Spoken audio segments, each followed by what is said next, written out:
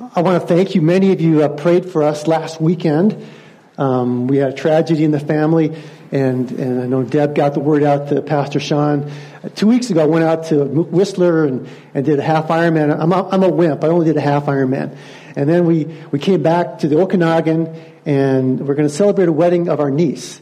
And so we hung out in Osoyoos for a few days, and we were going to meet some friends. Osoyoos is right on the border of U.S. Washington State. And so we were leaving to visit some friends, and we got the call that tragedy happened. Our niece's fiance was making his way to the wedding in Oliver, and he was a biker, a motorcyclist. In fact, he used to ride for Hell's Angels. And then he got saved. Now he rides for Bikers for Jesus, but he was in an accident and went head on with the truck and was perished. And so en route to his wedding, you can imagine how tragic that was. And our niece had lived a troubled life, and she met her fiance in rehab, but he was radically saved, and her life was being turned around through the influence of his life, him and her life. And I only met him once, but you could tell that the Lord had done something really cool in this guy's life. You know, and like I said, he used to ride for Hell's Angels. And just like in Colossians chapter 1, it says that he has transferred us from the kingdom of darkness into the kingdom of his beloved Son, in whom we have redemption, the forgiveness of sins. And so Hell's Angels to Bikers for Jesus. So on the Friday before the day of the wedding was supposed to take place, she put on her dress, and her bridesmaids did the same, and they processioned out into the orchard up to the altar and met with her parents and had a good cry, as you can imagine. So we've been praying all week hard for Catherine. You know, at times like that, it's hard, seemingly hard for some people to find gratitude and thanksgiving. And yet it's times like that sometimes we need to do that the most. That's what brings us through. Many of you know that I'm the chaplain for our Olympic Sports Training Center. And one of the guys that I spent a lot of time with through the years is the guy by the name of Lyndon Rush. Now, Lyndon Rush, can you guess what sport he does? He's bobsled. Olympic medalist, World Cup champion, World Championships. Now he's a coach. But going into 2010 Olympics, I was a chaplain at those Olympics. And I spent a lot of time working with Lyndon up to the build-up. And I knew that he had told me that before the build-up to the Olympics, they didn't have equipment that was quite on par with the rest of the world. And so the sled that they had, if they squeezed everything they could get out of it, they could maybe get a 10th place. But leading up to the Olympics, they bought a sled from Monaco for $250,000. So now that squeezing out a 10th place is a podium finish. And so at Olympic time, the host country, they limit access to the track. So the home country has a tremendous advantage. They have these international training weeks where they're mandated to let other countries come in. But Lyndon was always the class of the field. He would always win almost every run. He owned that track. So going into day 3 of 4 runs, he was in the tie for the lead with his German sport idol. I mean, he kind of grew up idolizing this German guy, and he's tied for the gold medal with this guy. I mean, he's living the dream. But coming down the track, he's never crashed in this track before. But coming in a turn, they called it 50-50 because you only have a 50-50 chance of staying upright. And Lyndon had never crashed in 50-50. Other guys had crashed, and they'd ripped their helmets off. One guy ripped his suit right off his body on that international television. But sure enough, Lyndon hits that just a little bit wrong and flips over. And I'm watching it in Olympic Village, and my heart just sinks all the way to my feet. Because I'm like, I knew what had gone into that. And Lyndon told me a lot about the story, what had gone on. So he said, Steve, when that happened, I just wanted to crawl up inside the nose of the sled and not come out until we pulled the sled into the shop. But sure enough, the CTV cameras, came on him.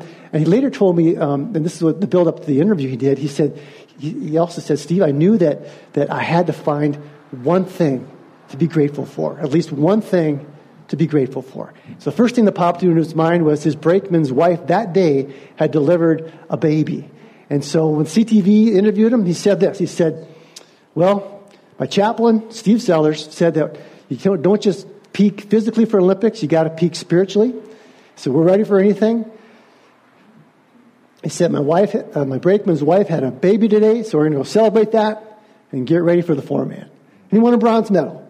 So that had a pretty good ending to the story. But sometimes that's true, isn't it? In the worst of situations, if you can just grab on to one thing to be grateful for, sometimes it can pull you through. Now, maybe some of you have been at a tragic place like I just mentioned. Or maybe you're there now. Maybe you've come today looking for hope. And I'll just share with you, you're at the right place because God gives us hope. So let's turn to Psalm 116. Sometimes the vacationing pastor, he might give the speaker, the fill-in speaker, the hard topic.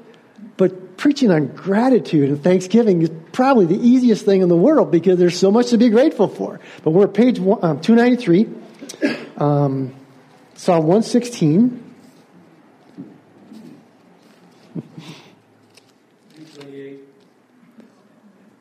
Page what? 328. Oh, sorry. Okay. Well, 116. First 4 verses we're going to read. I love the Lord because he hears my voice and my supplications. Because he has inclined his ear to me. Therefore I shall call upon him as long as I live. The cords of death encompassed me, and the terrors of Sheol came upon me. I found distress and sorrow. Then I called upon the name of the Lord. O Lord, I beseech thee, save my life. I may have a different translation than I'm reading from the New American Standard.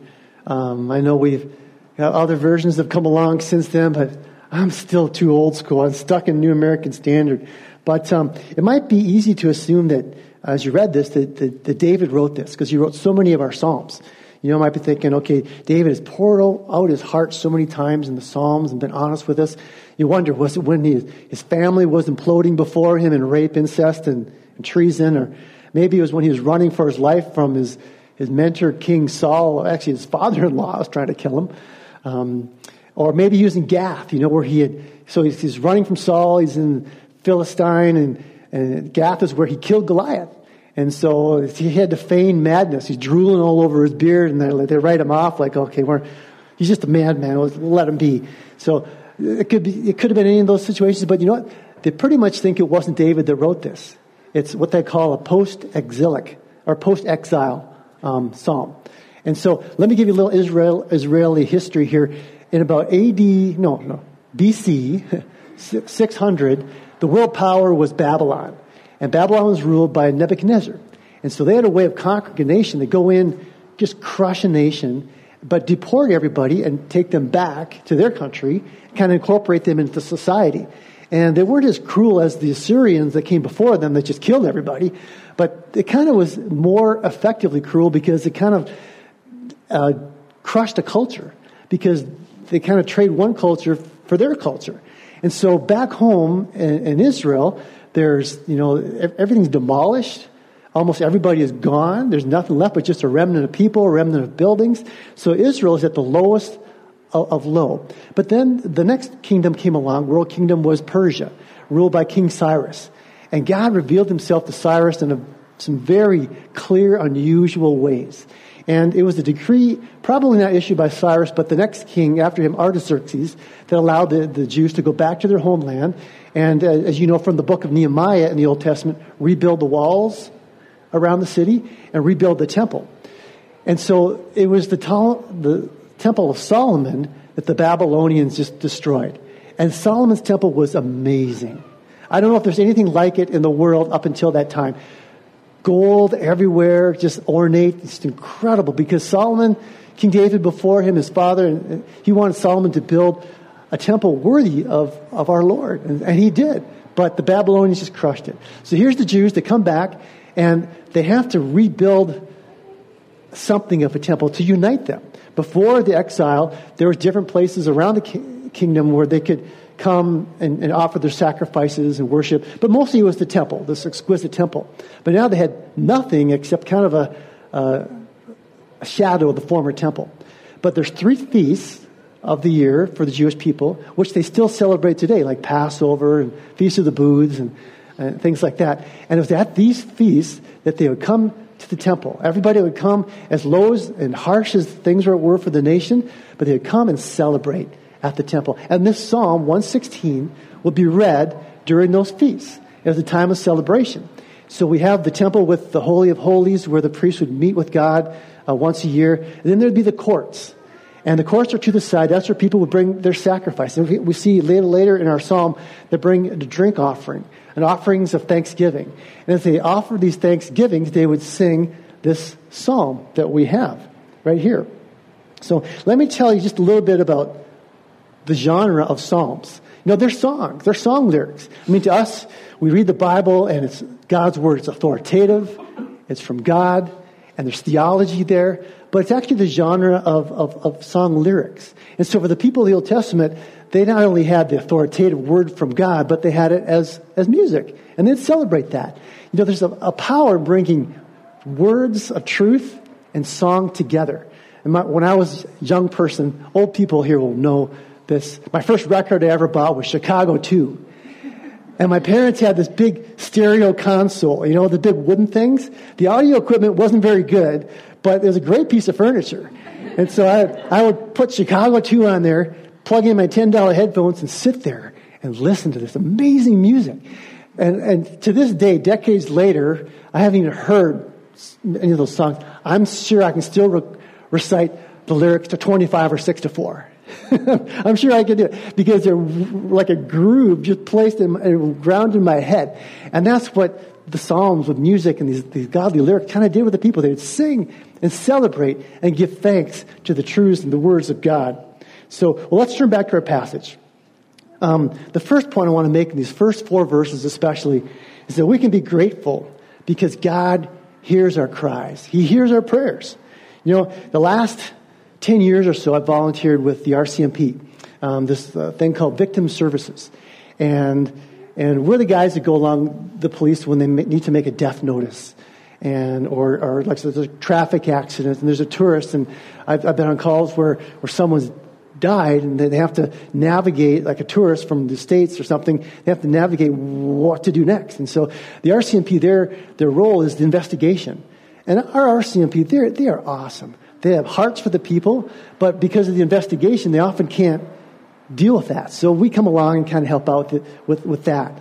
But on my first day of training, I heard something that was just profound. Peter Quinn, who's now a good friend of mine, he's the director of our program, he said that when people are really hurting, sometimes all they really need is someone to be a witness to their pain. Think about that, just to be a witness to their pain. So often we run from these situations because we don't know what to say. We think we'll say the wrong thing and make the situation worse. But maybe you've been there where you just think, I just wish someone would notice how much I'm hurting. Notice that I've gone through this. We can all do that. We can all be a witness to the pain. Years ago, a friend of mine, Brent Nelson, I was a rookie Athletes in Action staff guy, working with these seasoned veteran chaplains. And Brent, he was the chaplain for the University of Alabama. You know, they are a football dynasty. He was so old, Brent, no, not old, in his 40s. But at the time, I thought that was old. His head football coach was Paul Bear Bryant. If you know anything about college football, he's the most winning football coach in the history.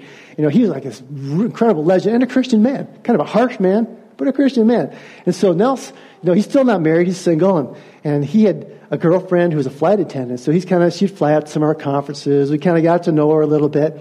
And the staff guys, we were together, and Brent made the announcement, said, hey guys, just need to tell you, my girlfriend and I, we broke up. And so I'm a first-year staff guy, and I want to be tough because I'm with these jocks, administered to jocks, and so I wiped away my tear. And later that afternoon, Brent, he said, Steve, I saw that tear, and you don't know how much that meant to me. But you know what? The psalmist loves the Lord. He tells us in verse 1, why? Because he hears my voice. He hears my prayer. God is the ultimate witness to our pain. He knows exactly how much we're hurting. He knows exactly what we've gone through. He knows exactly everything about the situation. It's part of his plan, and everything about it's good. In verse 2, we're told that, I don't know what the Pew version said, But most versions say that he inclines his ear towards us. Now, sometimes you can hear the phrase, I'm inclined to do this, or I'm inclined to do that. It's almost as kind of like, I might do it. But no, the Hebrew word there is a word, natah, that means you stretch out. And so it's kind of like they use it back then to stretch out a canvas tent. They got to stretch it to put the tent up. And it's almost like I just saw a movie last week, and you've seen this 100 times, where someone's about to fall off a cliff or a building, and they reach their hand up, and the hero stretches out his hand, grabs on, and in most cases brings them to safety. The movie I watched, he didn't. But God always brings us to safety. He doesn't let it go. But that's the word. He stretches out. So it's kind of like he's making an effort to hear our prayers. Here's the God who created an infinite universe, which in our finite minds can't even comprehend how big and vast this universe is. But he is stretching out there, waiting to hear our prayers and to rescue us in the midst of that prayer. And he does it always. And in this psalm, it talks about how we have so much to be grateful for. And God hears those prayers. Well, secondly, let's go on to the next one here. We can be grateful because our gracious and righteous God is compassionate and delivers. Let me read the next few verses here, starting in verse 5. Gracious is the Lord and righteous. Yes, our God is compassionate. The Lord preserves the simple. I was brought low, and he saved me. Return to your rest, O my soul, for the Lord has dealt bountifully with you. For thou hast rescued my soul from death, my eyes from tears, and my feet from stumbling. I shall walk before the Lord in the land of the living. I believed when I said, I am greatly afflicted. I said in my alarm, all men are liars. So we see here in this text that God not only does he hear, but in his compassion, he rescues. Our psalmist, we don't know who he is. We don't know what he was going through, but we can pretty much surmise that he was close to death. I mean, he was looking at death right in the face. I don't know if it was because of sickness or turmoil, war, but he was about to die. And he figured it was over. So in this situation, think a python wrapping its big fat snake self around you. But he hadn't started squeezing yet. But then you reach up and God reaches down and just kind of zips you right out of there. That's kind of the picture that I had when I read this. Because he was so close to death, that python was about to start squeezing and it'd be all over. And God is gracious, compassionate, and rescued him. He didn't turn his back on him, and he won't turn his back on us in our tough situations. We cry out and we ask for deliverance. Sometimes the deliverance and the answer to prayer doesn't come like we asked or thought it would be, but it's always answered. It's always there, but maybe in different ways. So how does this psalmist describe his life? We see here he said, I was brought low. My soul was next to death. His feet were in peril of stumbling. And people around him must have been trash talking him because he said all people are liars. I mean, that's a tough place to be. You get in a bad, hard situation and you're struggling enough, and the people that should be there for you are speaking negatively about you. Maybe they're saying, well, he deserves it, or it's because he did something like that, or who knows. But so he's being ostracized, possibly there are people around him. But in the midst of the darkness, the truth of who God was, his graciousness and compassionate, and the fact that he was there, he rescued him. Sometimes we need to go through those times to really experience the truth and reality of who God is. We had a June here that was typical. June is not summer. Most parts of the world, June is summer in temperate areas. June here, what does it say? April showers bring May flowers. For us, it's June showers bring July flowers, hopefully. Sometimes snow.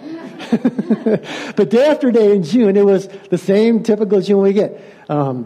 Rainy, kind of cold, and you're just going, oh man, summer's coming. I think, I hope. And then someday it does come. And the skies break open. We have some glorious days the last couple of weeks, haven't we? And then everybody flocks to the quarry, and you got to do slalom around the boats down there because it's so glorious. The sky is so brilliant. But you wouldn't really appreciate those skies if it wasn't for the June that you went through, the cold, rainy June that you endured. I finally planted my garden on June 9th, the week after it snowed. But our psalmist says that his soul can be at rest because God saved him. Think about my niece. We pray every day for her that her soul will be at rest, that she wouldn't resort back to some of the things she went back before. You know, when you encounter really low, hard, harsh times, what's your first response? I think for many people, it's anxiety. First of all, it's anxiety. It's like, oh, what's going to happen now? And you start thinking about the future and it gets you anxious. And then your second thought is, oh, I'm going to come up with some solutions. Maybe this or that or this or that. You know, I'm kind of surprised sometimes with some of the athletes I work with, and they're telling me about something really bad or hard going on in their life. I'll ask them, have you prayed about it? Like, no. Like, you even thought about praying? You know, well, let's pray together. I'll pray for you right now. And yet that should be our first response. Sometimes in prayer, God reveals a solution that we wouldn't have even thought about. You know, if you're just left on your own, you're brainstorming things. But God sometimes just does something totally different to rescue you.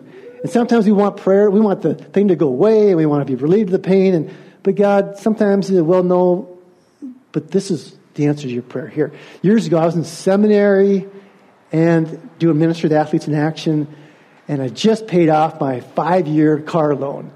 And my timing belt broke, and my whole engine blew. You know, and it was finals week.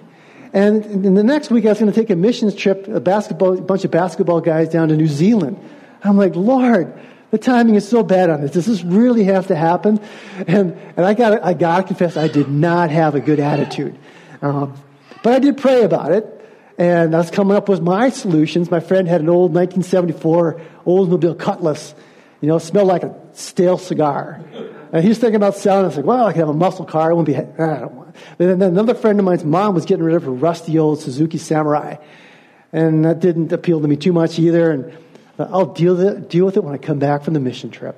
And so I come back from the mission trip, and this guy, his mom, he's working at a landfill. He used to own the landfill. They sold the landfill. And in the contract was a clause that if they got the permitting done to keep it open for 20 years, he got a bonus. He got $1 million. And this guy was a tither. So, hey, Steve-O, you got a need? I know you have a need. Let me buy you a brand new truck. So I'm in seminary. Beater, brand new S10, beater. One of my friends goes, Steve, we're in seminary. We're not supposed to drive new cars. Like, yeah, I know. I feel kind of bad, but not really. And it's just that the Lord provided. I never would have imagined that God would have done that. But he came through. That was my need. He came through. I was brought low. I mean, you might think, oh, that's just an insignificant thing. But these days you need a car to get around. And I was brought low and God came through. He rescued me. Well, thirdly, our response. We talk about gratitude, thanksgiving. The psalmist here, he has a response. So let's read his response in verses 12 to 19. What shall I render to the Lord for all his benefits toward me? I shall lift up the cup of salvation and call upon the name of the Lord. I shall pay my vows to the Lord. Oh, may it be in the presence of all his people. Precious in the sight of the Lord is the death of his godly ones. O Lord, surely I am thy servant. I am thy servant, the son of thy handmaid. Thou hast loosed my bonds. To thee I shall offer a sacrifice of thanksgiving and call upon the name of the Lord. I shall pay my vows to the Lord. O may it be in the presence of all his people, in the courts of the Lord's house, in the midst of you, O Jerusalem. Praise the Lord. We've been given so much. Let me just ask the question, who was the most wealthy figure in the Old Testament? Maybe even in the world history. Don't say Bill Gates. Who is the most wealthy? Solomon. Man, he had gold everywhere. The Queen of Sheba heard about him, Northern Africa. She says, I got to go witness this. So she comes all the way up there, and she says, it's all true. It's so wealthy. This kid is so wealthy. It's amazing. Well, let me ask you this. When Solomon got a headache, could he pop an aspirin for quick, effective relief? When he went to survey his kingdom, could he jump in his 4x4 SUV? Oh, it's a hot day. Let's turn on the air conditioning. You know, when he gets back, let me take a glass of water, ice machine from the fridge, cold water. Did he go to the Dairy Queen and experience a blizzard? Did he lock his heels in and go down a powder slope? Nah. Little things that we take for granted. In some ways, we're more wealthy than the wealthiest person that ever lived. And do you give thanks for these things? Do you have gratitude for these things? We should. And sometimes you get overwhelmed by what we have that we're compelled. We have to give thanks. A number of years ago, my neighbor asked me to go for a hike. And I was a little scared of this guy because he did rock climbing and used to guide rock climbing. And so we did Eeyore, east end of Arundel right here. You can see, I can't quite see it. It's covered by clouds. It's pretty high. So this is the same neighbor that Deb and I, for years, we did a driveway neighborhood VBS. We'd invite all the non-Christian kids into our VBS, and he expressed some concerns, like, well, what if you guys are teaching them things that we don't believe in? And, well, it's just classic Christianity. Come and find out yourself, And so I could tell this guy probably wasn't a Christian. But we're at the top of Eeyore, and we're looking out. You guys know how it is when you go to the top of these mountains around here. It's just spectacular. And you know what he said? He says, we should pray and give thanks. I almost fell over. You're kidding. Really. And I don't remember what he prayed or who went first. I do remember this. We didn't close our eyes. We just looked around. He prayed something like this. He said, thank you for giving this to us to enjoy. I thought, he was compelled to give thanks. And when you've been given so much, that's what you do. You're just compelled to give thanks. And the psalmist here, he said we give thanks in a couple of ways. In verse 14, and later 18, 19, he says to do it in the presence of God's people. Verse 14, oh, may it be in the presence of his people. And later in 18, 19, oh, may it be in the presence of all his people in the courts of the Lord's house. Like I said, they're in the side court at the feast, giving sacrifices and giving thanks, and with one another. There's power in coming together in the presence of God's people. Okay, we're together this morning, so I'm preaching to the choir. I know that. But there's a lot of people in today's world that say, well, church is optional. It's not optional. God tells us in Hebrews 10:25, don't forsake the assembling of the brethren. And there's a couple of reasons why I think that he wants us to do that. A number of years ago, I was in my doctor's office and I read a sports psychology journal. And they said that athletes that have an injury, but know somebody else who's had the same injury, but have come through it, they heal much faster. It's kind of like they have hope. Because, well, if they had it, came through it, then maybe I can too. And you know what? When we come together in faith, we see how God's working in their life, and we start to think, well, God is doing things today, and he can do that, and he's done to them. Why not me too? And so we strengthen one another, and we build each other up, and we celebrate those things together. Some of those songs, that first song was so cool. I love that one. Never heard it before, but we're singing and praising God together and rejoicing and celebrating that together. The other thing that the psalmist did, he talks about in verse 13 and 17, he calls on his name. Now, my friend, my neighbor, when we were giving thanks, I don't know if he knew who to give thanks to. But hopefully that he'll discover the one that created all that. And when we give thanks specifically to the name of Jesus, it glorifies him because we know where it comes from. And when we specifically say, thank you for giving us this, and thank you for doing this, it specifically honors and glorifies Jesus. So we need to do it in his name. And then thirdly, he talks about giving and making vows. Twice he mentions that. I will give my vow. I don't know exactly what that means, a vow. Maybe he's just making a promise to himself to live out his Thanksgiving. But let me just go back a little bit. Let me tell you a story. There's a poor guy, was given a loaf of bread. He says, I want to thank the baker. So he goes to the baker, and the baker says, oh, don't thank me. Thank the miller who milled the flour. So he goes to the miller and says, oh, don't thank me. Thank the farmer who grew the wheat. Went to the farmer, and the farmer says, don't thank me. Thank God who gave us the soil, the minerals, the moisture, so we could grow this and give you that bread. So that farmer understood Psalm 24:1, where it says, the earth is the Lord's and everything in it. And James 1:17 in the New Testament, every good and perfect gift comes from above, from the Father of lights, who does not change. So it seems to me that there are two kinds of people. I have a theory, I don't know if this is true or not, but the older you get, the more who you are shows on your face. Like if you smile a lot, you get wrinkle eyes. They're smiley. If you frown a lot, you get wrinkly. I don't know. So when you're younger, you can kind of hide who you are, but when you get older, it kind of shows. But I think there are two types of people, those who are grateful a lot and those that aren't grateful a lot. And it kind of shows on their face. You know, the people who are grateful a lot, people like to be around them because they're positive, they're hopeful for the future, they just love to give thanks. Years ago, there was a guy, I worked at a horticulture research farm. That was my undergraduate degree, horticulture. And we were given the task to move a big rock out of the field. And there's a guy that worked with me, his name I'll never forget, Phil Bird. And this guy was a Christian guy, and he was one of those guys that had the wrinkled smiles because he just smiled all the time. And it took us all morning to dig at this stupid rock. And then we finally, just him and I, we finally lifted it together. We lifted it up on the thing and clunk. And he just goes, "Praise the Lord." It was just a dumb big rock, but that's the way Phil was. He was just grateful for everything. And at this farm, I was doing my undergraduate work, and it was kind of time for me to take some time off from my studies. But we got all kinds of people coming through there. And Phil, he just influenced everybody. It was incredible. Some people didn't like him because they just didn't like God. But it was just incredible how his attitude of thanksgiving just changed so many lives. But let me just kind of start to close out here. We're talking about vows that our psalmist made.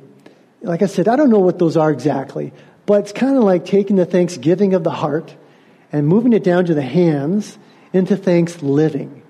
And not that we need to be legalistic about things, but true expression of thanks results in maybe doing stuff and having an attitude of gratitude to give thanks and give back. You know, I apologize to some of the athletes that were in Saturday night service and the first service this morning because they hear all my stories. But for years I've told the story about what I call the thank you performance. Back in I think it was the 80s, there was this offensive lineman in the NFL named Anthony Munoz, played for the Cincinnati Bengals. He was named the lineman of the decade. And I got to go to Anthony Munoz's basement. And there's these strength machines called Hammer Strength. They cost like 20, 30 grand each. He had wall-to-wall hammer strength. I guess if you're a good NFL player, you can afford a lot. And he had a little squirrely kid running around. He's 8 or 9 years old at the time. And he followed in his father's footsteps and played football at USC and was All-American like his dad and offered a pro contract like his dad. But he's like, nah, no thanks. I'm done playing football. But anyway, Anthony Munoz was just in his second year of playing. And his chaplain told us this story. And Anthony came to him and he says, "I don't know why I'm out there." During the exhibition season, it's still early on. Chaplain goes, "What do you mean you don't know why you're out there?"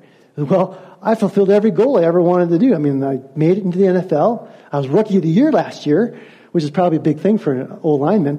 And I said, I don't know why I'm out there." So the chaplain says, "Okay, go home tonight. Think about just one thing you want to thank God for." And so he gave him that assignment. The next day he came in. "I want to thank God for my mom."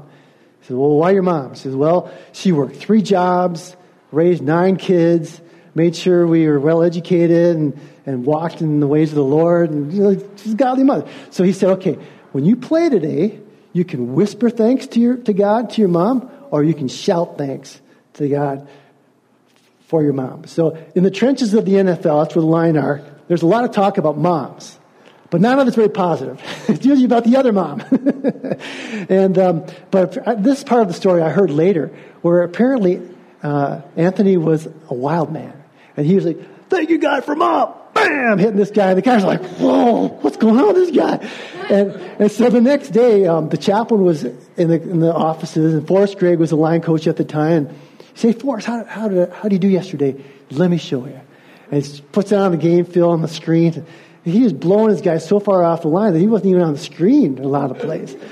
And so Forrest Gregg said, "I've never seen a man be more dominating of his opponent than Anthony Munoz did yesterday." So that's the thank you performance. So you tell guys, what do you want to thank God for? So as I was thinking about this message this week, I've told this story dozens of times to guys. But I thought, well, why don't I apply it to my life? I'm not an old lineman. and I still do some triathlon stuff, but you can apply it daily. Just wake up in the morning, think about, okay, God, I want to thank you for this today. And I'm not going to whisper thanks. I'm going to shout thanks to you today. So that's the thank you performance. But let me just close by closing the gap here. Talk about our experience last weekend. So if you've been down to Vancouver, Lower Mainland, you're on Highway number 1, and then you're going to go to the Okanagan, you go on Highway number 3, and you know what town that is there? I'll give you a hint. It's where they filmed the first Rambo movie. You know what that town's called? Hope. So Bill, our niece's fiance, he's riding a motorcycle and going to go off on Highway number 3 where their cell reception isn't so good. So he pulls off the highway, gets out his cell phone, calls his fiance for the last time, tells her where he's at, when to expect him. And I'm probably pretty sure he told her he loved her. But the town of Hope, of course, is where he made that call. And so several of our family members, they talked about that. And some of them were strong Christians, some of them were kind of nominal Christians, but it just touched us all to realize that, you know what? Life is short. We'll see Bill again very soon. And that call he made from hope is just so poignant because we have that hope. And folks, as Christians, we have that hope ourselves. Because Jesus died on the cross for our sins. And the Bible makes it clear with certainty we can have that hope. Know that we'll be with our Savior and our loved ones for all eternity. And that's something to be grateful for. That's the number one thing to be grateful for. So let me lead us in a prayer to give gratitude for that. Let's pray. Lord Jesus, I want to just come before you and thank you for my church. Thank you that we can meet in this place, in this town, and come together as fellow Christians and even visiting Christians to celebrate you together. Celebrate that magnificent salvation. Lord, it cost you so much, and you just went right through the pain, right through the anguish of being separated from your Father for moments on that cross. And Lord, you rose again and give us the hope that we know, actually, that we will see you and be with you for all eternity. Thank you for that. Thank you for opening up our minds and our hearts to believe it and know it and receive it.